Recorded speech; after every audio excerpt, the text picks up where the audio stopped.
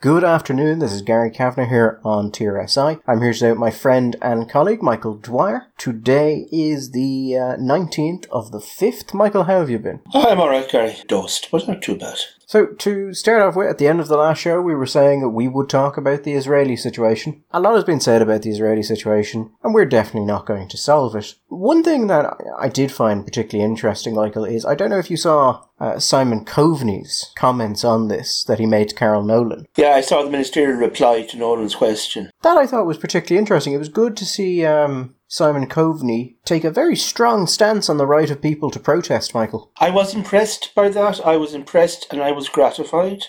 Human rights, he says, including the fundamental rights of freedom of expression and association, need to be respected, including in times of conflict. Like, that's obviously, you're talking a very serious situation in Israel at the moment. Much less serious than, say, in Dublin or during the pandemic, or even outside of the pandemic. That Simon feels so strongly about the right to protest, the right to demonstrate and associate, I think is a positive thing for Ireland going forward. Even I consider that a hardline stance, Michael. Come out and say that we have to respect people's right to protest, even during a war. And not just like a war happening somewhere else. During active conflict and exchanges of rocket fire on the ground, the right to protest must be absolutely respected. Yeah. And I'd like to see the evolution in Simon Coveney's thinking, Michael. And Simon Coveney has been a great man for the evolution of his thinking. I mean, I can remember when Simon Coveney was saying that he comes to the issue of abortion from the pro-life position. And then I can remember the next month Simon Coveney saying, well, there are difficult cases. And the month after that going, the law's too restrictive. And the month after that saying that he would support repeal. It was very, very expedient political journey. Well, it took 4 months. It's not quite an odyssey, though, is it? It's not an odyssey for an adult man, no, not really. But what I thought was particularly interesting on this issue is we've had situations here where people have held protests during the pandemic, which is bad, but not an active war, Michael. And we had some good protests there a couple of days ago with people protesting in favour of the Palestinians and the rights of the Palestinian peoples. Across Dublin, Galway, Sligo, all over the gaff. Thousands of people out protesting, which was great. Now, as the Times said, there were so many there. While they were making masks, it just simply wasn't possible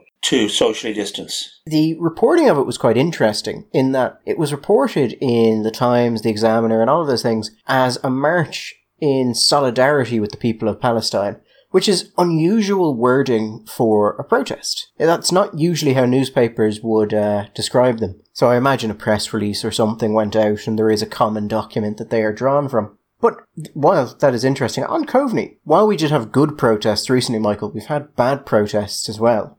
People calling on the country to reopen and all of that sort of thing. But I'll give you a headline in the Irish Times, Michael, from September. And this was after there had been demonstrations at the weekend. I don't think there was any violence at these ones. I think this was just, good old-fashioned protest. Government to discuss right to protest, says Coveney. Minister says balance must be found following weekend demonstration. Now, balance, Gary. I think, I'm not a man, Michael, who says that, if a politician makes a mistake and they change their ways and they review it and they come to the right decision, that we should hold that over them forever. I think, you've got to...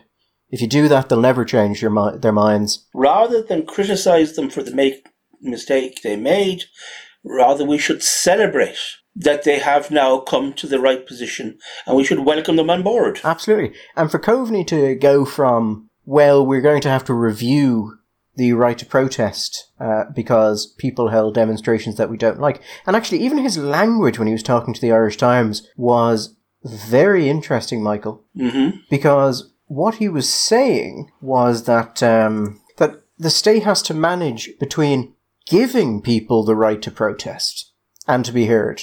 Now that's interesting because there are certain people, Michael, who would argue that the state does not give you the right to protest, or that the right to protest is in some way aligned to natural laws. But you see, the thing that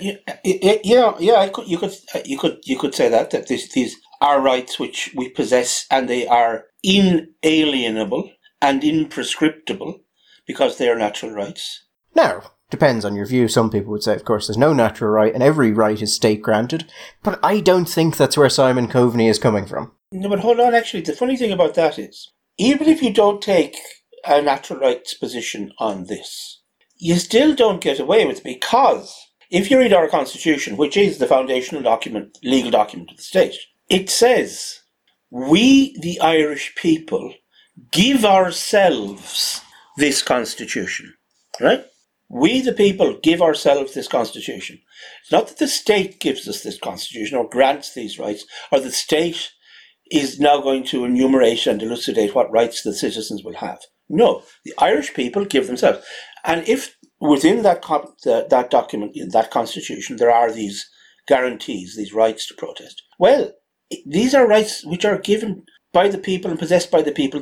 They are imprescriptible. They are defined and they have certain limits.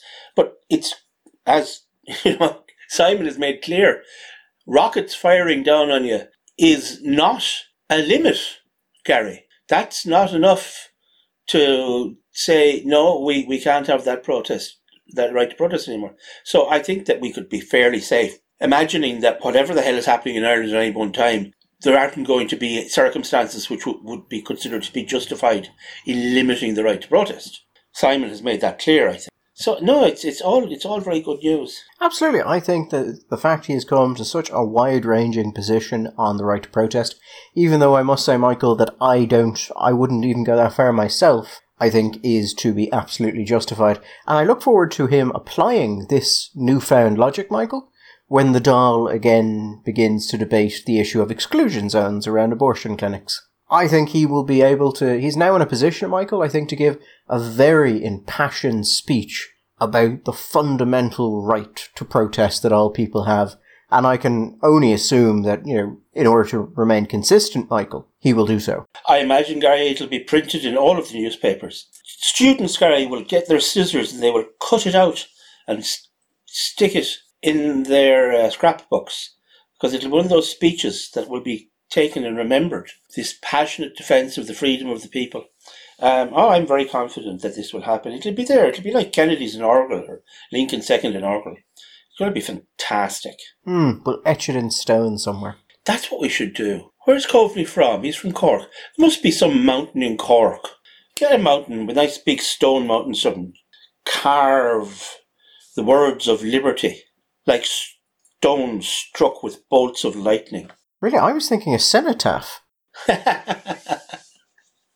Well, cenotaphs tend to be for dead. No, it can be for someone who's missing. Well, yeah, they are empty, that's what it is, cenotaph, but the empty tomb. Yes, for those who aren't aware, a cenotaph is an empty tomb or a monument in honour, generally of soldiers whose remains were never found, although they have found broader usage. Yeah, there's that phrase you see on headstones from the First World War, rather beautiful, rather sad phrase, and those known only unto God. But anyway, I just brought that up because it was something Simon Coveney said that I wanted to particularly talk about the Israel-Gaza issue. And it was something we've heard reported quite widely. And it was the Israeli bombing of a building in which the Associated Press and Al Jazeera had offices. It was an office block for media organizations, although there were other entities there, other organizations, and it was in fact not just a purely media-based building. So Simon Coveney has said that he condemns in the strongest terms the strike which destroyed media outlets. Now, one, it didn't destroy media outlets, that's just weird phrasing, and then freedom of expression and information in the work of journalists must be protected without exception. Human rights, including fundamental rights of freedom and expression and association, need to be respected, including in times of conflict. Now, this has been reported quite widely, that this building was blown up by the Israelis. And the Israelis did one of their standard approaches. They call ahead and they say this building is going to be bombed, you have the following amount of time, and then they will effectively bomb the building to whatever stage of disrepair they would like it to be in. What has been quite interesting is that Israel said that they did that because Hamas, who are one of the combatants in this current exchange, and have currently fired thousands of rockets into Israel, were utilising the building for the storage of military assets. They apparently passed on their information on this to the Americans, and then they destroyed the building.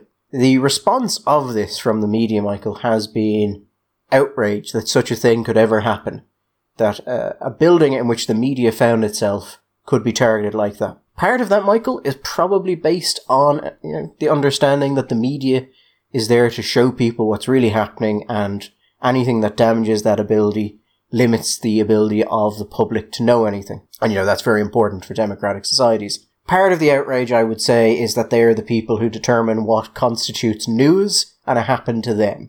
They became the news in a way they didn't like. There's a long tradition, Gary, of Western media going to centres of conflict and establishing themselves in a hotel or some kind of building. Usually a hotel, usually the best hotel in town, one with a nice roof garden and maybe a swimming pool or two. And that the agreement will be within the local combatants. You don't blow up the Western journalists, because everybody's trying to keep, to some degree, sweet with the Western journalists. It's a way of being in the conflict, but not always. No, that's not to say that there haven't been occasions when these hotels have indeed come under fire. The odd bomb will go astray, the odd machine gun will end up strafing the back bar.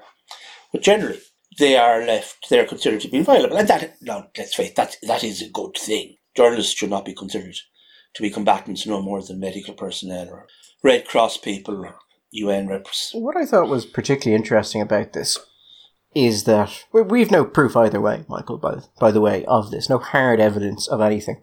It would have been very silly for Israel to lie about something like that, though. But what happened that made me kind of decide to look into this a bit more is the Associated Press. The CEO of the Associated Press came out and said, "We have had no indication Hamas was in the building or active in the building. We actively checked this to the best of our ability, and we're shocked and horrified that the Israeli military would target and destroy the building housing the Associated Press's bureau and other news organisations in Gaza." When I was younger, Michael, I had a particular interest in conflict journalism, which is where this would fall. The reporting from war zones, with militaries or away from militaries. Mm-hmm. The big debate in that space, Michael, is about whether or not you go in with a military or government, well, one of the big debates, or you go in on your own on the ground, whether you embed with these organizations or you don't.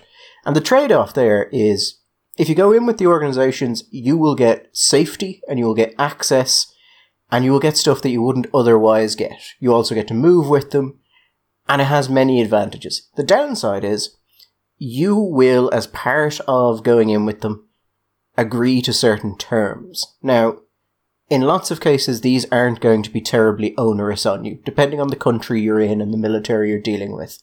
In other cases, they will be exceptionally onerous on you, and they will actively try and control what you talk about and what you see, and even if there is no formal agreement, they can still apply social pressure on you. But I know this was always for example, during the Second Gulf War, the Iraq War, there was a lot of debate about this within the media, about embedded or not embedded. Patrick Coburn, Claude Coburn's son, leftist writer, he would have been friendly with Fisk, not a fan of Fisk's, but on this particular subject, both of them were very hostile to the idea of being embedded with forces, because their position was, it wasn't simply a question that you were going to be limited necessarily in your access or limited in what you could say, because depending on who you were with, those limits, and there are ways around it, and a good journalist will get the story out anyway. He'll find a way of framing it. The problem that they saw, and I have talked to people who've been in this situation, and they said this is true, that there's I suppose you could call it a kind of a Stockholm syndrome, but really it's just team. You were in this situation, a high-stress, dangerous situation with these men. Inevitably, after a period of time, almost inevitably, you start to associate with them. They are your guys.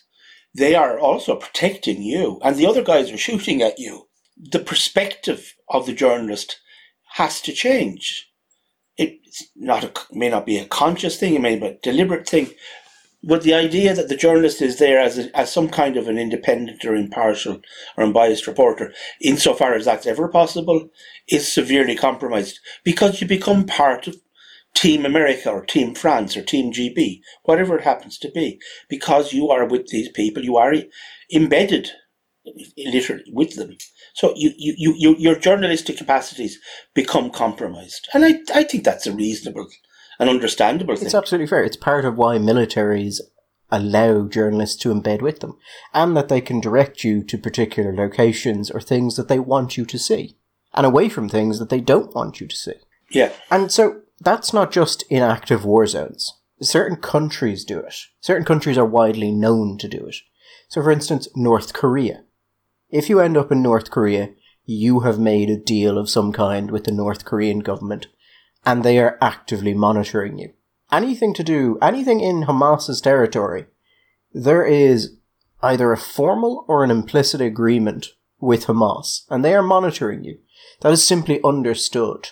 Now, so when the CEO of the AP came out and said that they had no indication that Hamas was in the building, my immediate thought was, well, that's horseshit.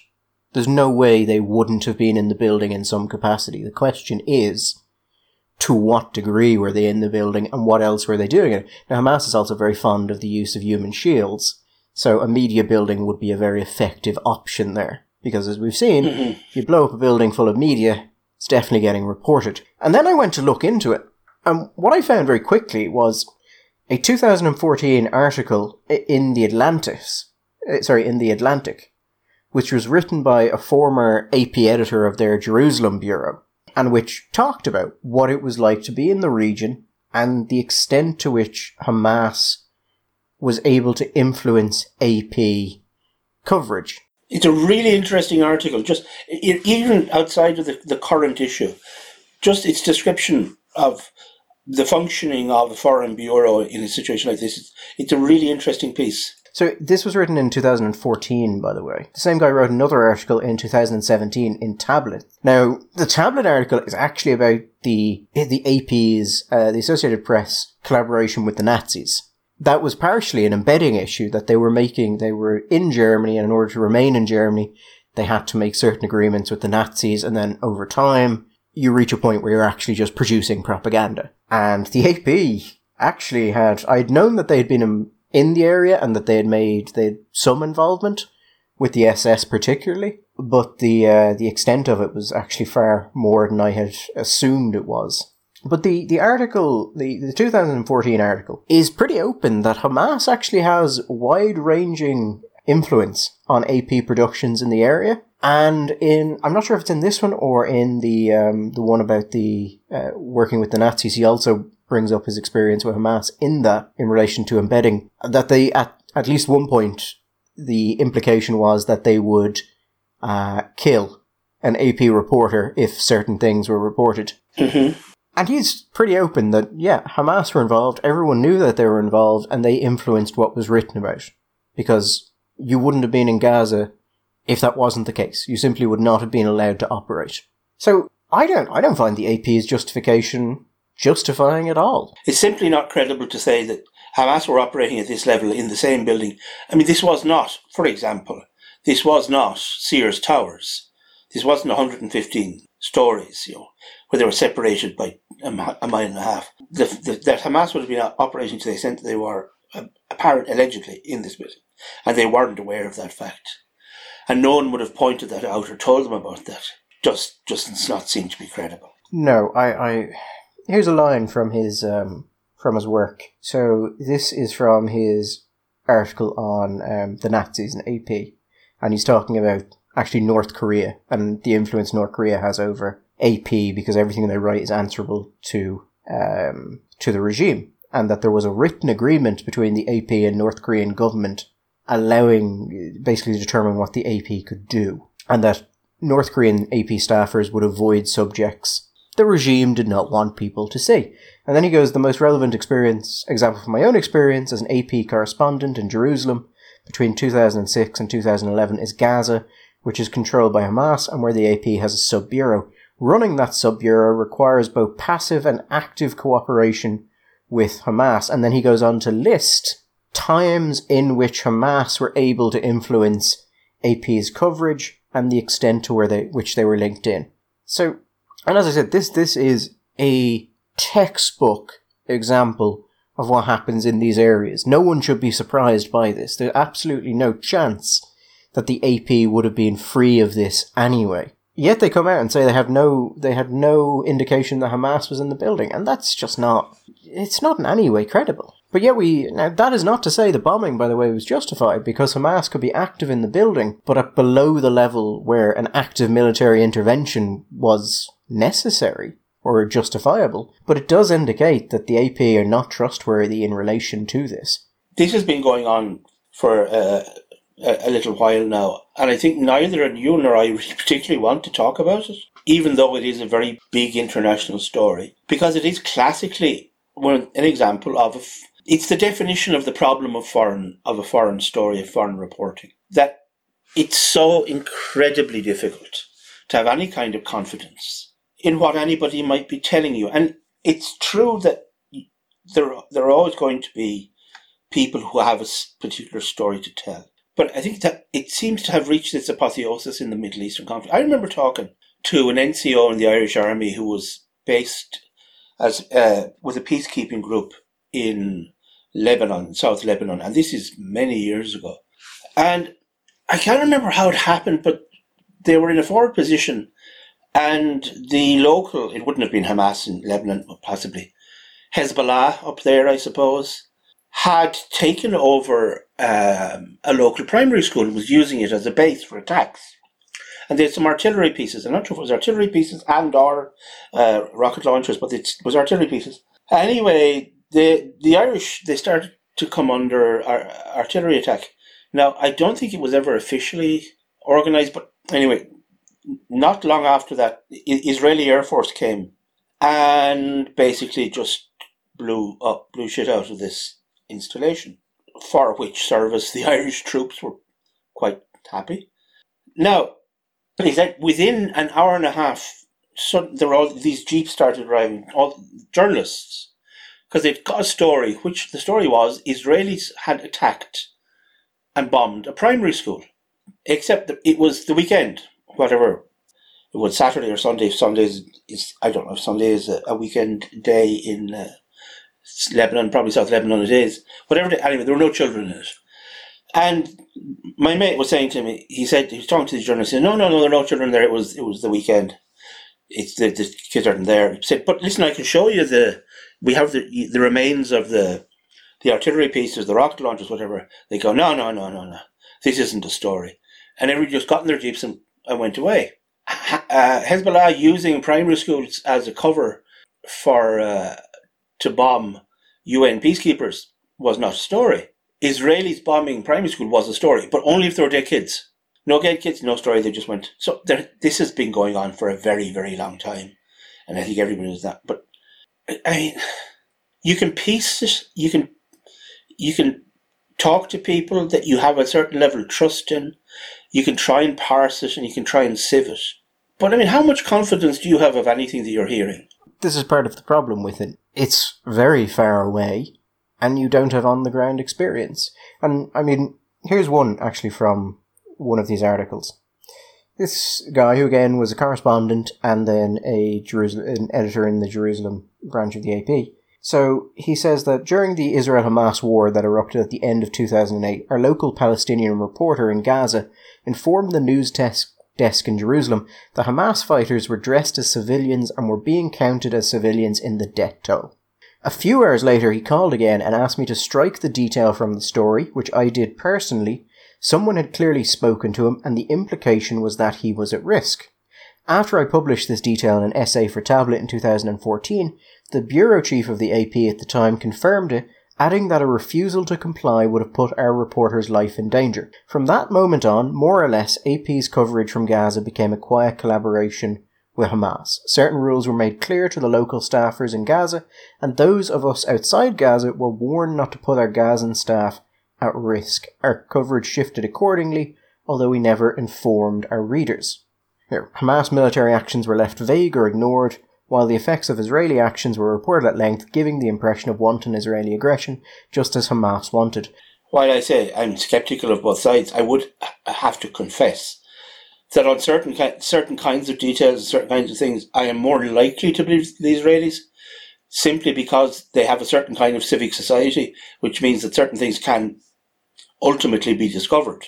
They have actually got, shall we say, disagreement within their own body politic. There are oppositional parties debating and disagreeing, and records are kept and things are rooted out and people are found and testimonies are taken in court and courts are used. Sitting prime ministers can be investigated for corruption. Sitting prime ministers can indeed be investigated for corruption. And I don't think, well, maybe I'm completely off, but it seems to me incontrovertible. The attitude to Israel going from 48, post-war, post-Holocaust, a place for Israelis, a place for Jews to call home, a place for Jews to be safe, then the various wars, plucky little state. Maybe the fact not unconnected with the fact that Israel originally is a Zionist, it's a socialist, left-wing, secular experiment, and a lot of the people on sort of the creative media left, the kind of people that might end up working back in the 60s, the 70s even, working in a kibbutz. But then in the 70s, the Black September, and after the 73 war and taking of the Heights, things have changed, and the cultural position and the cultural perception of Israel has changed within the class of people which mostly supplies our media. And increasingly Israel is the big bad. And I am in no doubt that I'm sure that Israel is doing stuff which we would look at and consider to be reprehensible. And not just reprehensible, but bad politics and bad policy and short term, and why the hell are you doing that? No, insofar as we're in a position to make judgments about the situation they're in. But the capacity to ignore precisely what Hamas is, I'm sorry, I find that comical, Gary.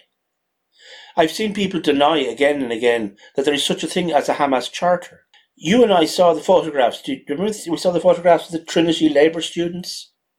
From the river to the sea, Palestine will be free. I think it might be worth explaining that slogan slightly and what it means. There are certain factions that don't want Israel to exist at all. There are certain factions which would like Israel to be a smaller country, and there are certain factions which go somewhere in between. The river that they are talking about is the River Jordan. Now, the River Jordan is Israel's eastern border as it goes up through Jordan. The sea is the sea to the west of Israel. The Mediterranean. So, from the river to the sea is originally used to mean Israel should be destroyed. Israel would be extirpated. Now, I'm not saying that. This is the thing with political slogans. People often use them without realising where they come from or what they actually mean, as opposed to just, a jaunty saying that sounds good. Yeah, that's great. Fine, Graham. These are university students in Trinity, supposedly the best university in the country. Mm-hmm. They must have learned how to read and how to write. They're 18, 19, 20, 21 years of age. And they're saying maybe they haven't fully reflected and internalized the full consequences or the ramifications of what that means. But you can't pretend to me that they have no sense of what it means that they should be free from the river to the sea. I mean, that would have a lack of reflection and of naivete, of disingenuousness, which would be ridiculous. The thing there, Michael, is you and I have both worked with students from Trinity on various training things. And to assume that a student in Trinity has any fucking idea what they're talking about, just from personal experience, is way off the mark. Because students, in general, just say a lot of stuff that they don't actually know anything about. So yeah, I can absolutely see these people just standing there and assuming this is just a general statement on Palestinian statehood or good things and against bad things, and not realising that its actual literal meaning is that Israel shouldn't exist. When I see the guys marching with the rainbow flags and the keffiyeh, LGBT Tralee supports the rights of supports the Palestinian. What? Yeah, okay, fine. Support the Palestinian people. But the idea that there's which they often do, they go on further and ultimately support the regime there. Every week there's some poor Arab kid sneaking across the border into Israel, where they actually do get asylum if they're gay. Because, Gary, there are not that many LGBT drop-in centres in Gaza these days. There are drop-off-the-roof centres, but not drop-in centres. Didn't really want to talk so much about the conflict itself, so much as that one small part of it, that one small little story, where I think that pretty safe to say that what the AP is saying is clearly not credible. And again, that doesn't mean justify the bomb the building. No, and I suppose, Gary, to be fair, I suppose I'm allowing myself to do something which I shouldn't.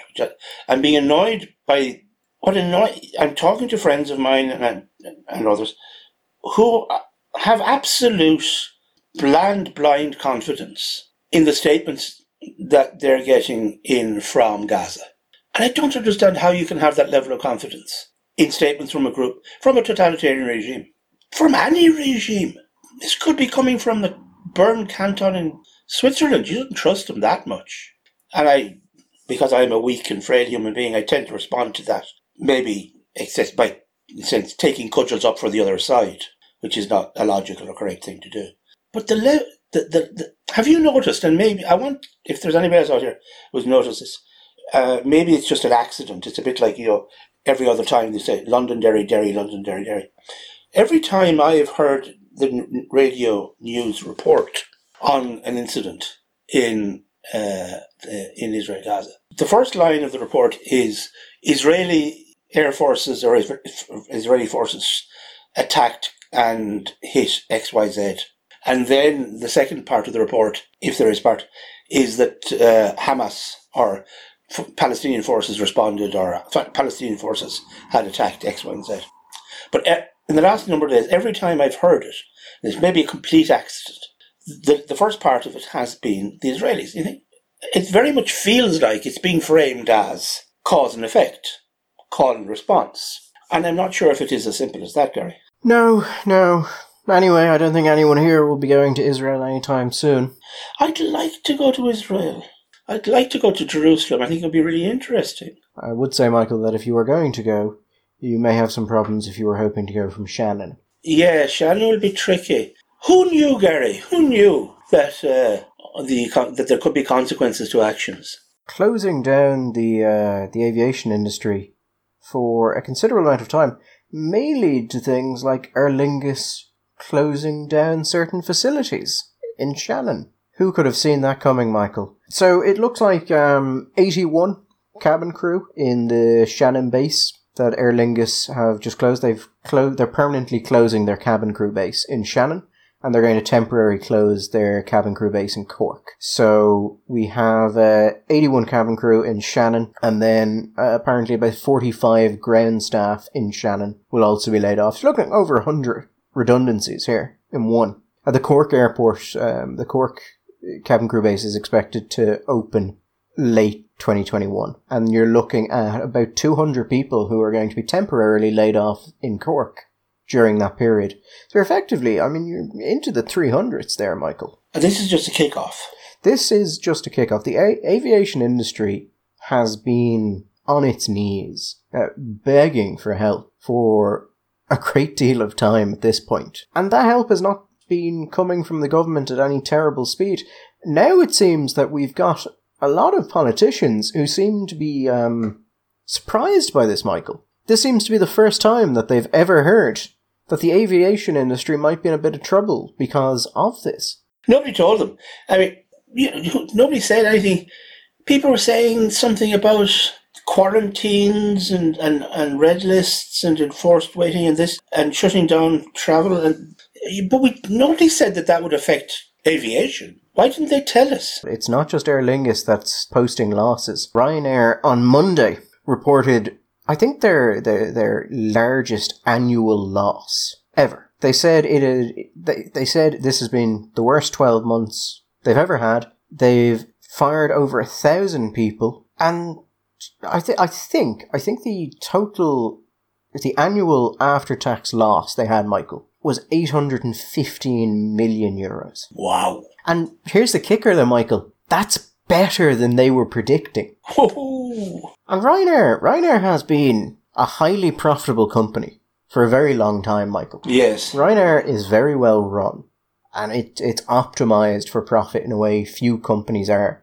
So if Ryanair is losing nearly €1 billion a year at this point, other companies that are not as well insulated and not as well run, not as efficient at that kind of scale, they've got to be taking a savage beating. And part of this is COVID. Part of it is unavoidably COVID.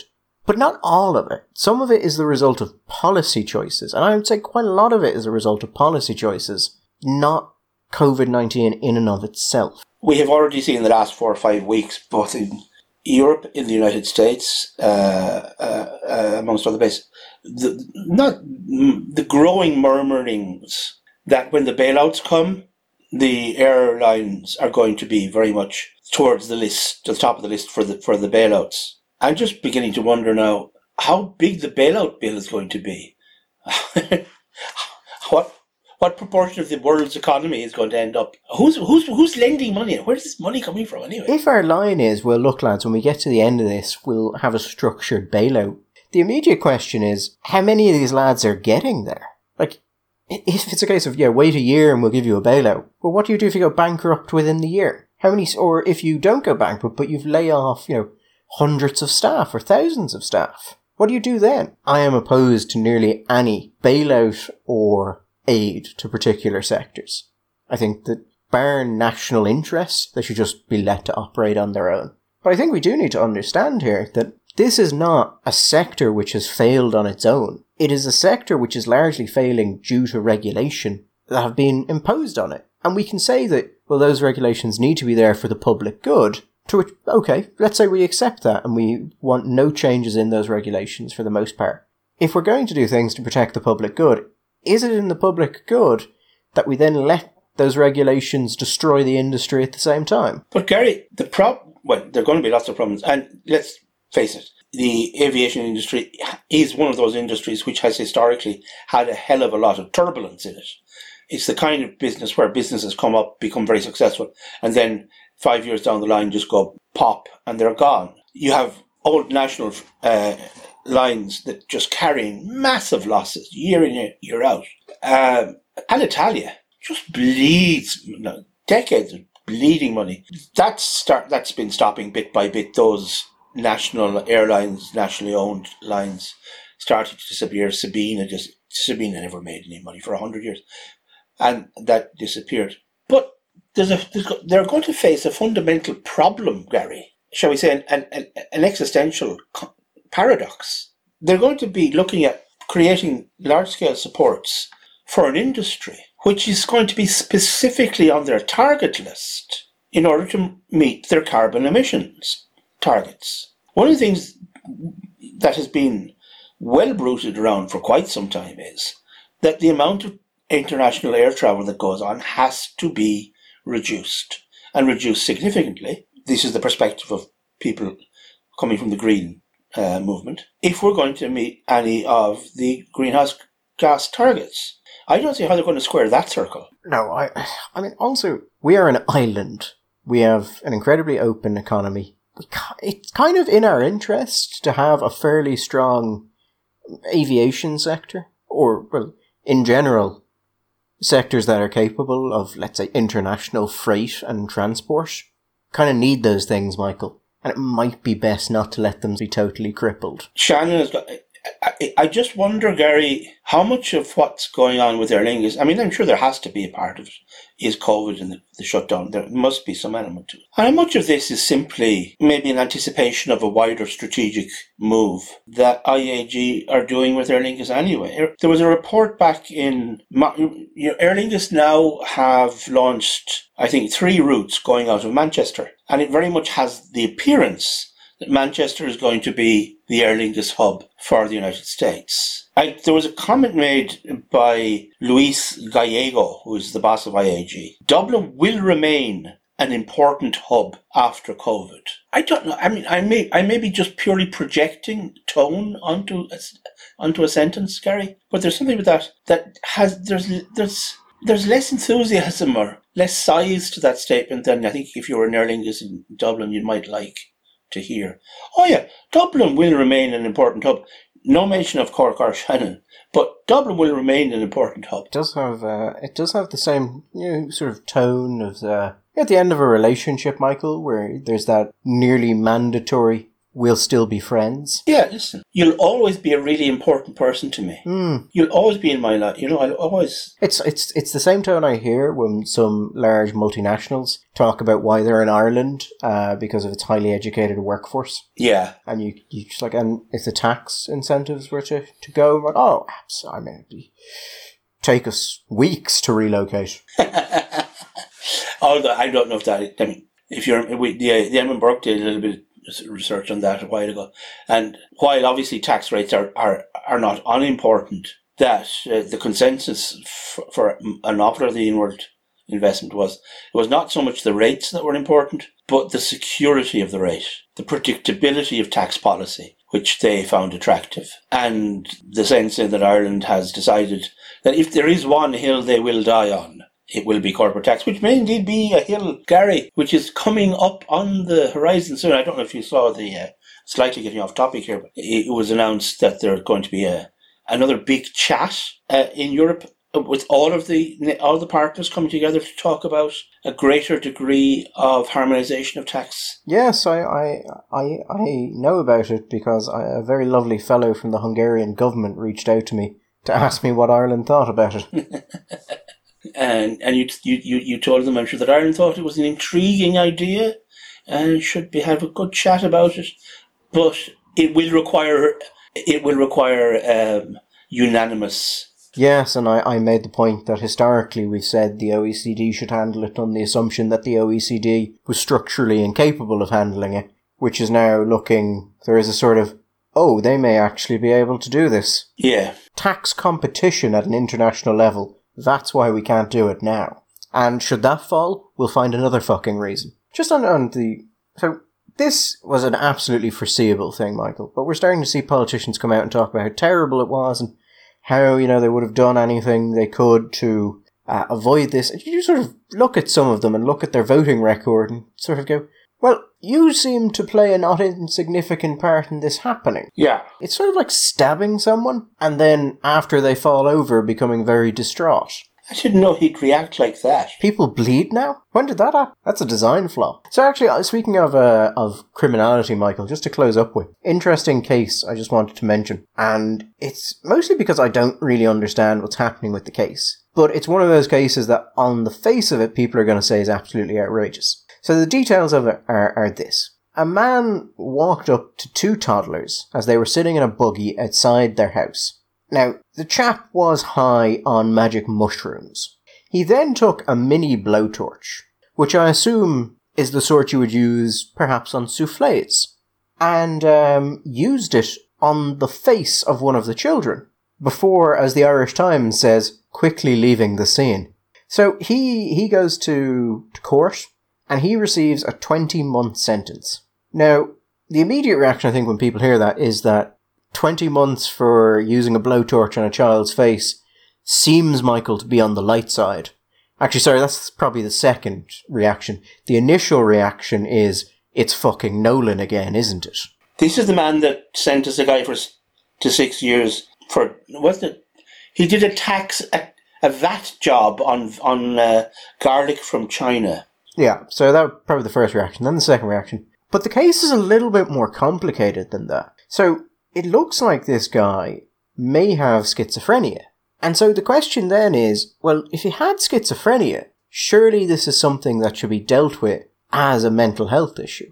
Surely he should be put into, let's say, a secure unit. They should work on treating the schizophrenic disorder. But that wasn't the decision of the court. The decision of the court was that this should be dealt with as a criminal matter and that he should be sentenced to 20 months. Now, he will get time off that almost assuredly. But I don't know. It's one of those weird things where it would seem to make sense that he should be sent to a secure mental health facility. But if you're going to actually say, no, he was right in the mind and he can be tried for this as a criminal, 20 months does not seem sufficient.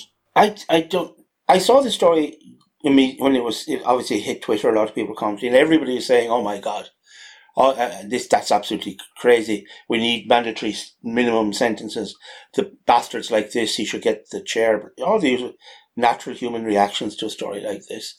And then people noticed that it was Nolan again, and people were going, oh God, it's him. And that fueled another element. But then when you look at it, it's not exactly clear, Gary, what the psychological status of the person is. Some people, it was being reported that he was having yes, he was on mushrooms, right? Now, if he's just on magic mushrooms and that introduced that, to me, that's not a defence. I have never had any time with this thing where people said, oh, he was drunk and did X, Y, and Z, but he was drunk, he didn't mean it. To me, you should almost regard that as an exacerbating factor. If you're drunk and you do something, it should be at least as serious as doing it when you're sober. That's not an issue. But he has a psychiatric history. It's implied that he started using cannabis, which may have led him to developing schizophrenia. It was reported that he was having a psychotic episode. Now, if he has schizophrenia, if he's not being compliant with his medication, if he's on magic mushrooms, on top of it, Christ knows what kind of situation. But I don't understand this. He's either if you sentence him for 20 months in prison, what you're saying by that sentence is that he had mens rea, right? Now, if you're saying he had mens rea, then 20 months is far, far too short a period for this kind of crime, it seems to me. But if he didn't have mens rea, if he was on mushrooms and he is schizophrenic and he's not compliant, and he's going through a psychotic episode, which meant that he did not have the capacity to understand what he was doing at the time, and he did not have the capacity to understand what he was doing at the time was wrong and or illegal, well then, he shouldn't be going to prison. He should be going to a secure unit where he should be receiving psychiatric care, and then at the discretion of the state and or the psychiatrists charged with his care, released or not released back into society, depending on whether or not he was perceived to be a risk. Now, that's always a hard one, and I know people in that business, and I don't envy them their job. None of this makes sense to me. If he's schizophrenic and going through a psychotic episode, well, why isn't he being treated in a secure hospital? If he had mens rea, then 20 months for burning a child's face with a mini blowtorch. It's ridiculous. None of it makes sense to me. I was reading the some of the victim impact statements. And I know you don't like victim impact statements at all, Michael, and I take your point on it. But I was reading this, and it was like, well, he's it was awful, and he's afraid of strangers, and he's afraid to go outside, and he screams constantly. Like, yeah, I can see that. That all kind of comes into line. But apparently the family had left him and his brother out in the buggy. They were going in and out of the house getting stuff to go to the park. They heard him screaming. They went outside, and they saw he was just inconsolable, and there was a burning smell. I mean, can you imagine? You've got your two kids, you're just on a day, a perfectly normal day, you're bringing stuff in and out, you're going to the park, literally seconds you've left the child in a place where in the middle of the day, perfectly safe, and this person comes along and just does this. It's completely impromptu, unprovoked, this utterly random act of violence. When the Gardaí originally went to this guy, because he was caught on CCTV, he denied and said he said he hadn't hurt the children, that they were perfectly fine, that he had bent down to pat one of them on the head, and then decided not to do it. He suggested that the child had been stung by a bee or something. Yes. He then later admitted to a psychiatrist that he had done this. But yeah, it's a bizarre case. It seems like a mental health issue, in which case it should be treated as one. And always understanding, to be clear, that schizophrenics are not normally violent. It's it's a small subset of people who suffer from schizophrenia who may also be violent. Like I've seen people with schizophrenia cut themselves open because they needed to bleed out the moon and the stars. And that's the point more. The schizophrenics are far more likely to be violent towards themselves than towards other people. And it's a horrible condition to suffer from. It's not pleasant at all for either those who have it or for those around them in many cases, particularly family members. But yeah, I just found the interesting because Ireland does have a finding of not guilty by reason of insanity. Yeah. And that it's dealt with then under the Criminal Law Insanity Act. And if that was the case, then the sentence doesn't make sense. But if Nolan thought that was not a factor, that the guy was mentally competent, that sort of indicates that Nolan either thought that schizophrenia wasn't relevant in the issue or that the schizophrenia was a lie. In which case, either case, you would think that you'd go for a much heavier sentence. Now, just for clarification, Nolan could have given him a maximum of 5 years. He gave him 3 years, and then he basically suspended part of that sentence with a number of conditions, which was not necessary. So he could have given him substantially more, and he could have removed the conditions or the suspension of the sentence.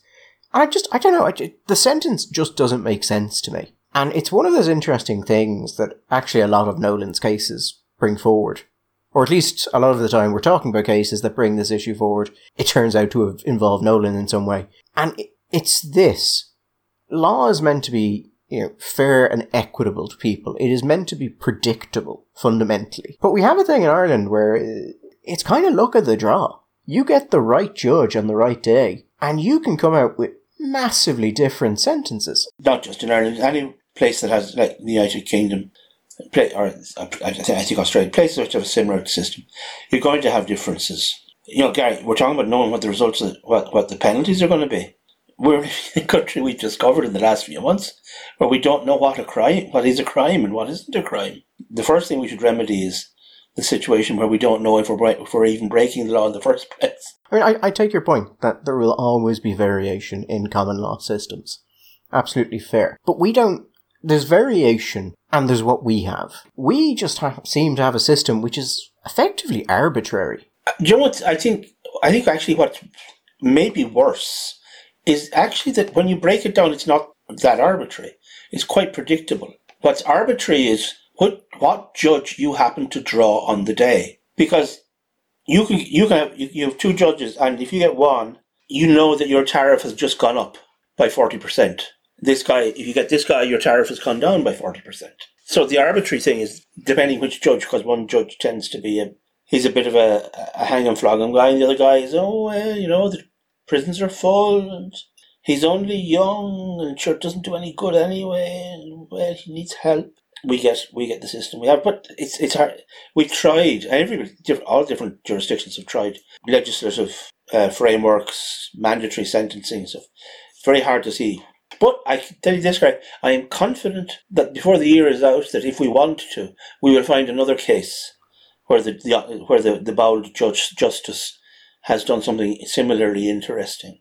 And we will be able to talk about that again. I've been a fairly large proponent of sentencing guidelines for a considerable amount of time. And there is an interesting argument there where people will say that judges should have discretion. And it's, to an extent, I think they're right, but not to the extent some people think that they should have discretion. There is this weird...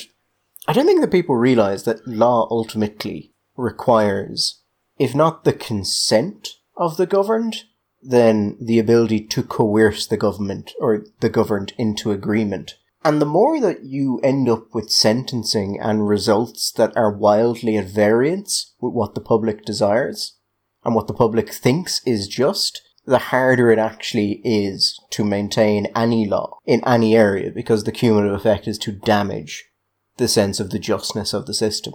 And I don't think a lot of our legal people and legal scholars realise that, yes, you can make your decisions, but sometimes there is a cost for decisions which the public do not agree with. Well, that's a problem. That's a problem for your society.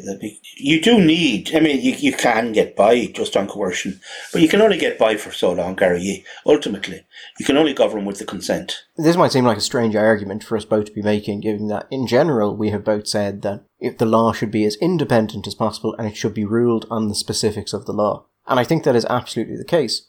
But there are certain people who want to totally disengage the law from the people it relates to and their opinions about what the law should be.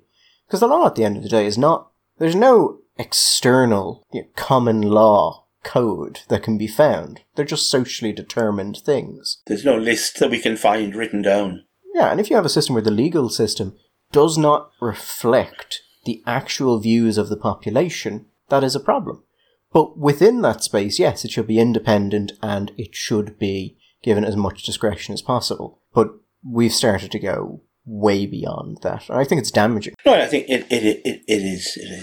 I think that maybe, at least on one direction, which there has been talk about, and I don't know if it has been advanced yet, but there were some schemes being framed for it, where you would have internal judicial, not so much inquiries, but sort of in conferences where colleagues would review each other, they would meet up, they would discuss sentencing guidelines, they would look at sentences, and they would look at examples of where there had been large disparities and discuss what had been going on there.